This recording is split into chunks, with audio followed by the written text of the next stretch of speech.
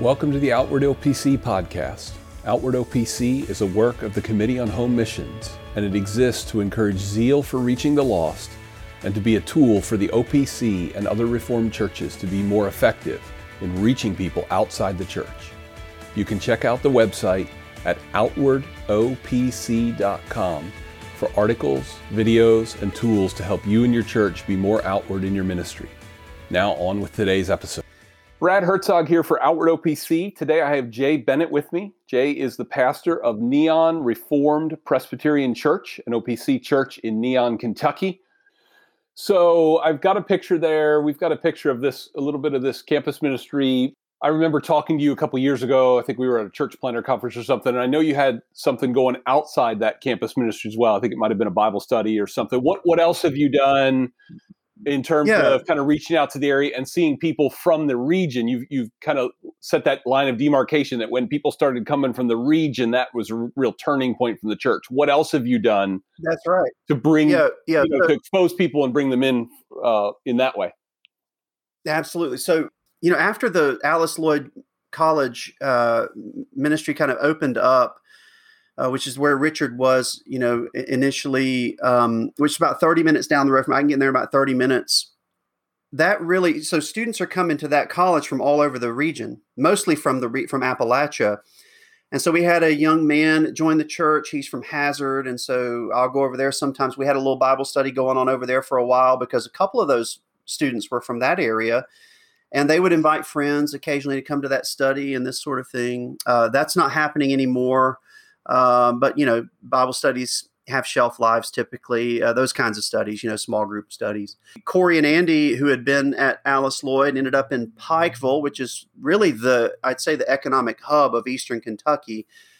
Pretty good size, economically progressive city, big college in the town, University of Pikeville, as well as a big medical center that kind of fuels their economy. We had, so Corey and Andy were over there at University of Pikeville finishing out their bachelor's degrees. And so we also had a couple other students that were over that way that had been a part of the Alice Lloyd work. And so we said, well, why don't we start a small group study over there on the campus? And we did that and kept that going for a while. We still have really the Pikeville study going, but since COVID, it's morphed into Zoom study. Something really weird happened.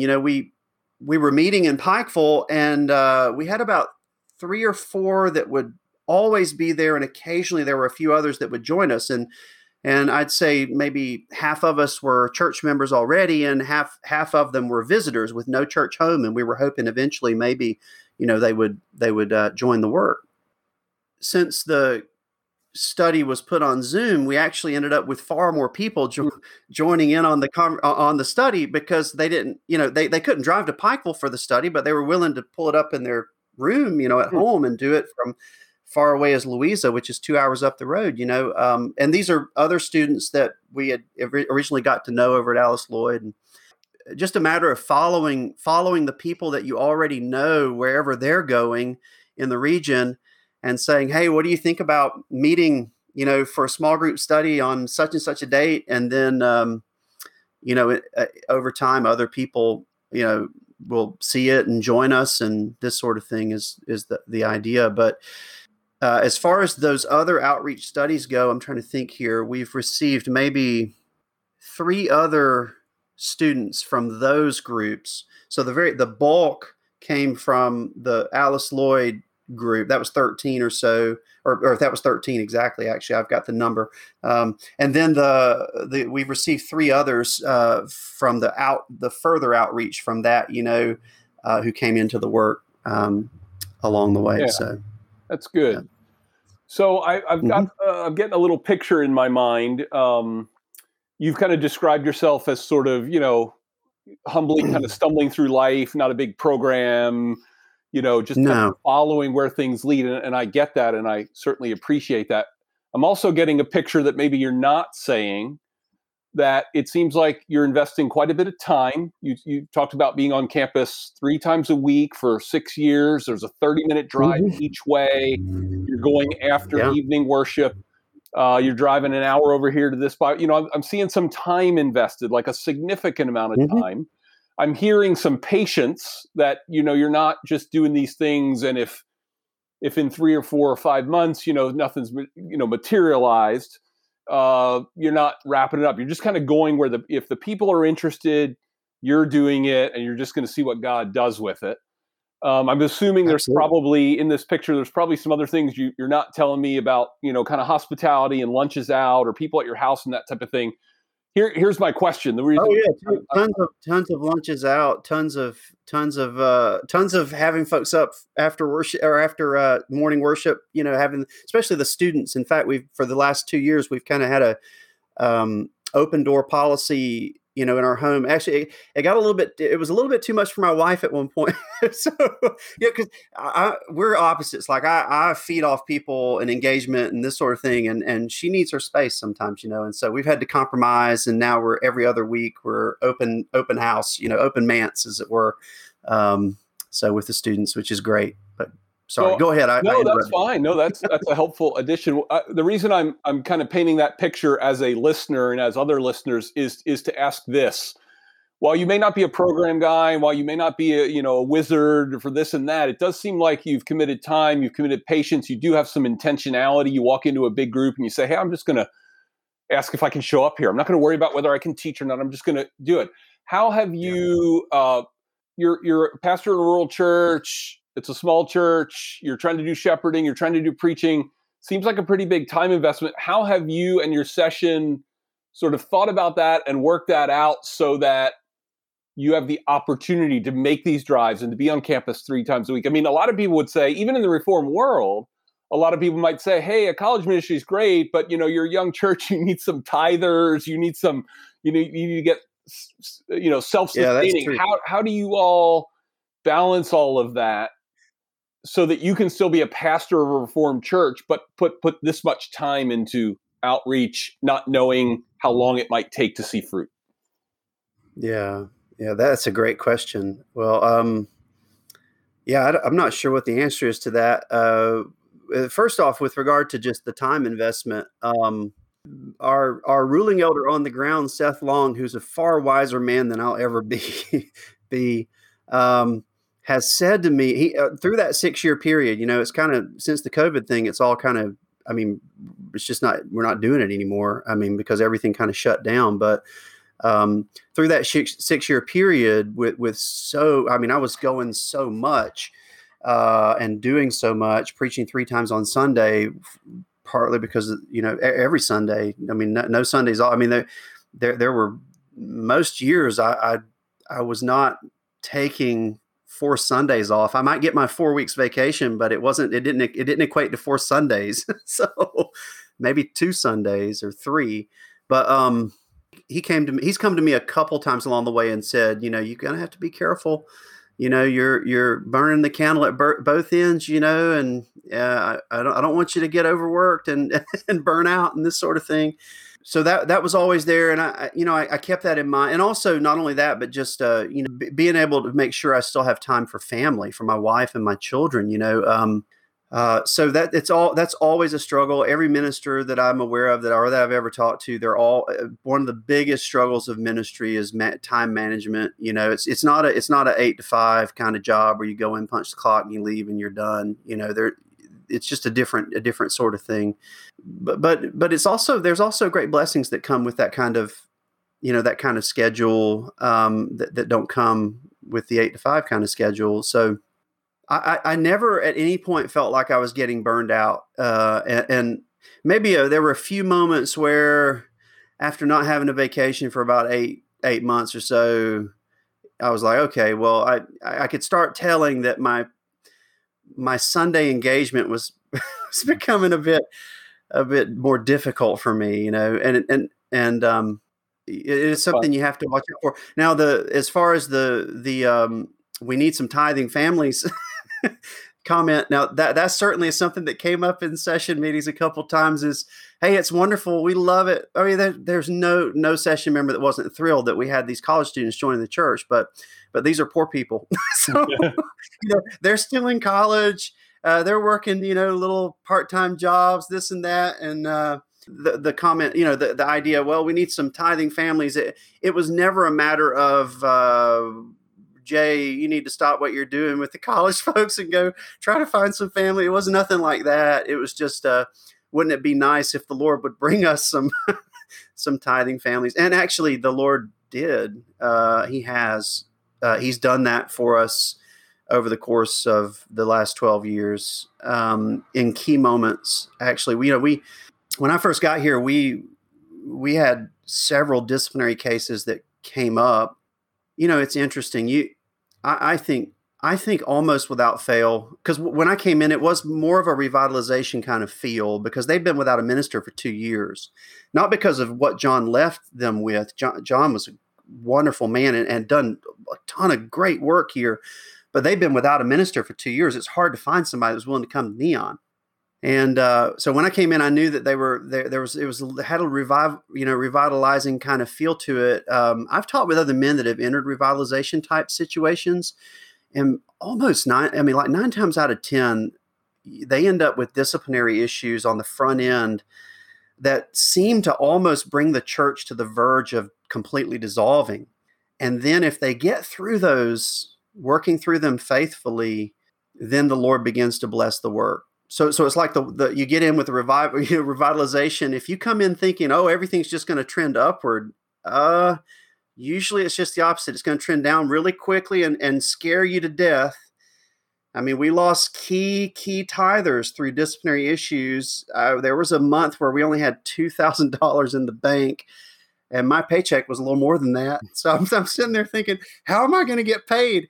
And then all of a sudden, the Lord just turned it around and it started trending upward, and it hasn't stopped trending upward since. I mean, I think since COVID, we've kind of plateaued a bit. We've been maybe a year without receiving a new member, which is the first year since I've been here. We've not received a new member. So that concerns me a little bit, but it's been a weird year, so we had some of those issues to go through, but the Lord, like I said, the Lord brought us out of that tailspin and brought new tithers into the church, good solid families that are godly families, and He's blessed with a lot of temporal gifts, and so that made up for it. And the men understood too, as these college students are coming in. Look, okay, they've got to start somewhere. And if these college students come in and they end up getting married and they have their own families, they stay in the area, there you go. I mean, they're going to be in a position to be able to contribute, financially along the way as well, at least in time. So, and it seems like that's maybe one of those common occurrences that we see with how God works. You guys continue to faithfully invest in these college students, and God brings you families from over here who can help you out financially, not because you were faithful to them, but because you were faithful with God, with what God gave you, and then He brought the other side. Exactly. It's that intentionality with what's in front of you that then you see the answer to prayer over here, just so that we don't get confused and think it's our great plan and our great, outreach. Exactly. So the first when I first came into the church, I was invited to come to the church planting conference. I think it might have been the second to the last conference that Ross Graham did. And the one thing Ross said a lot of stuff during that conference, but the one thing he said that stuck with me, he said, be faithful to reach out and evangelize, even if you never see fruit from the evangelizing or from the outreach. Even if you never see fruit from it, be faithful to do it, because God will bless the church in other ways, despite the fact that you're not seeing fruit from it. And it was exactly what you just described. And that stuck with me. I was like, yeah, that's right. It's not, I shouldn't think to myself, well, if I'm not seeing fruit from that, then maybe I shouldn't do it. Like tell people about Jesus, right? No, I need to just tell people about Jesus and then trust that God's going to bless the work however He sees fit. And that's really what He's done. Yeah, that's helpful. Thanks. You mentioned in there when John Belden had left, they were without a minister, and, tough to get people to come to Neon, but you and your wife decided to come to Neon. You brought your family and kids with you. I wonder, some people are wired for city life. Some people are wired for rural life. We all kind of have an inherent tie to places that we grew up and areas that are like that. I wonder, What was your interest and willingness to come to Neon, and how are you suited, and how are you and your wife and your family even suited for being in a unique area that not a lot of men are jumping to come to? Yeah, that's a big question, but yeah. So just as far as my own background, I'm a country boy. I grew up in the country in rural Georgia, surrounded by peanut fields and cotton fields and corn fields and soybean fields. That was my upbringing. I would come home ride the bus home from school every day, like every other kid in the area, and go grab my pellet gun and go out and hunt squirrels until dark, until mama called for supper. That was my life growing up. I was not a city person at all. If we had to go to the grocery store, we were driving 10 minutes to get to the grocery store. If we were going to go do some real shopping, we had to go at least 45 minutes out of town to do shopping, anything like that.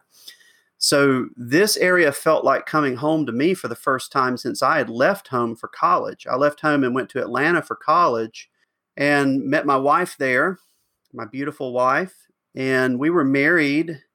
And then 3 weeks later, left Atlanta for Dallas, Texas, which is still, major city, to go to seminary. I followed the typical OPC track. I went to Dallas Theological Seminary, which I will never speak an ill word against Dallas. I love the school. I think I'm thankful for what I got while I was there. And then after that, I served as an intern for a year at a big kind of flagship PCA church in the most wealthy part of Dallas. It was just it was a completely other world to me. I felt like I was in the land of Oz, like Dorothy just landed in Oz or something. And then from there was called to a big, wealthy, everything looks great on the outside PCA church in Missouri, in St. Louis. I'm very thankful for all of that. The Lord used all that in my life, and so I left that work, and it wasn't a good situation at all, and it wasn't their fault. It wasn't just their fault. It wasn't just my fault. There were a lot of things that were happening, not only at the local level, but at the presbytery level. And I don't want to get into all the details of that, but I was asked to resign from that pastoral call, and that just shocked me and threw me and my family into a tailspin. And we ended up back in Atlanta. That experience just left within me the realization that, and I want to say this carefully, no matter what something might look like on the outside, you have to dig deeper in order to really come to a conclusion as to whether you fit there or not, right? Whether you're a good fit and this is what God would have for you. And so I was completely over the whole idea of, let me find a big church where I can be really secure, because there's plenty of money and plenty of opportunity because it's in a great location, and because all of those things were in place. It's seemingly in the first call I took, and then I got there, and it was just a disaster. Not only for me personally, but also for the church I was trying to serve. Because I just was not the right man, and for them, and anyway, and those are dear people. They're godly people, and I love them. I love them, and I'm thankful that they're a part of the kingdom and doing the work they're doing. So I have nothing bad to say about that church, but it left that indelible imprint upon me of from now on, when it comes to thinking about a call, all I'm concerned about is the group. I can't be concerned about the budget. I can't be concerned about the facility. I can't be concerned about the location. I need to be concerned about the group that's there, and particularly the session that's there that I'm going to be serving on. Are they of the same mind? Are they committed? Philosophically committed to the same ideas about how church should be done. Those kinds of the things, and that needs to be my main focus. and everything else needs to be completely secondary, maybe even off the table when it comes to making a decision as to whether God's calling me there or not. And so that had me in a perfect position to take a call to Neon. Yeah. Because Neon has nothing as far as location goes, as far as facility, even though there's a great facility here, it's still, and as far as budget went, they have been in the red, every year from their inception, and they continued that way until like 2 years ago. We had our first black year two years ago, and it looks like we're going to be there again this year. So those two things, my own background as a country boy, my previous experience at my first call, led me to, I think, be very, very open to a call to Neon. And I'm absolutely convinced that this is where God wants me to be. And I have had no inkling. I've had men call me and say, would you consider putting your resume in over here, or thinking about this call over here, and this sort of thing. And this is where God wants me right now. I know it. I know it in my bones. And there's my wife, on the other hand, and my wife and my children have all grown up in the city. They're all city people. And so we're very different in that respect. And it took me about a year to convince my wife that it would be okay to come to Neon. She grew up in Atlanta, and you just drive 10 minutes down the road. You're wherever you any kind of shopping you want, whatever. And it's just not that way here. So it's a different sort of lifestyle, and it's far from home, so. Yeah. That, so your time at Neon and sort of the way the Lord prepared you for that and brought you there, I'm curious, just kind of overarching general question, what have you personally as a pastor, what do you feel like you've learned about God and about Christ building his church and about what the gospel does, just as you've, been used by him, but also just kind of watched all this take place? Even the background you just gave is a unique trek to get you to Neon, Kentucky. What have you just learned in your own walk with God about what he's doing and how Christ is building his church and what the gospel does? That question's, I think, too big to answer. Okay. I've grown. Personally, I've grown in so many ways, but if I had to kind of congeal it down to maybe one, we'll distill it down. Since distilling is such a huge part of Kentucky, let's distill it down. If I had to do that, I'd say that really, when I first started off in the ministry, I thought that I was well prepared. It's going to sound really arrogant, but I thought I was well prepared and really didn't need to grow a ton more theologically or philosophically about doing ministry.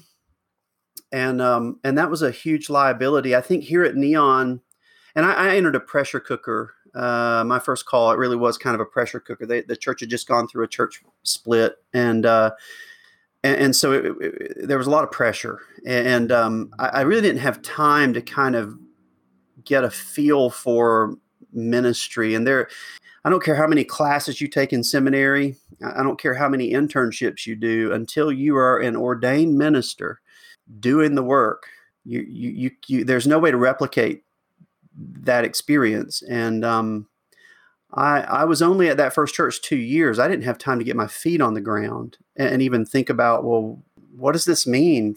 And how do I do, being here at Neon has given me time to do that. I think, as someone young in ordained ministry, just new to your ordained ministry, you need a good 4 or 5 years just to kind of figure it out, like just all of it, and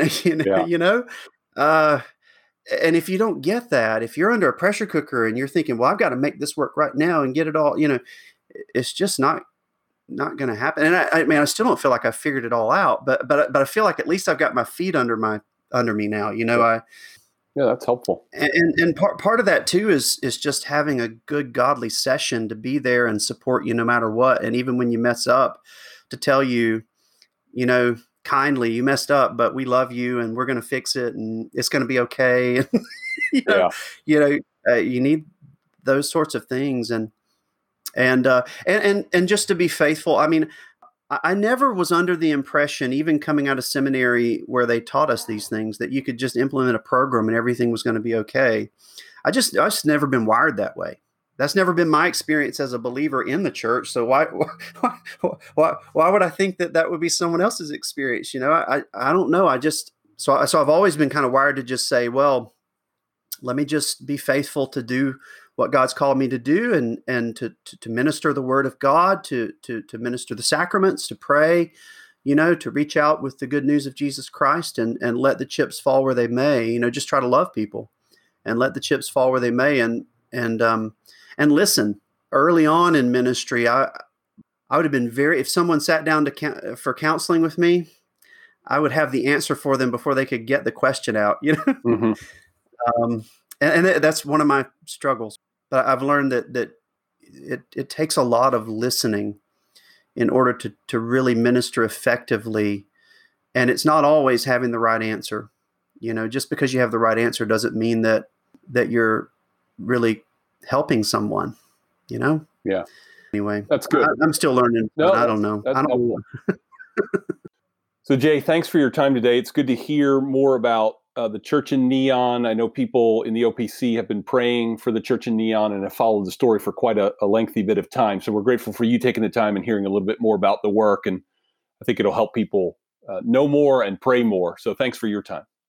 It's my pleasure, brother. That's it for today's episode. You can go to the website at outwardopc.com to check out more resources. And you can sign up for our email list where you will receive notifications when new things are available. Until then, we'll see you next episode.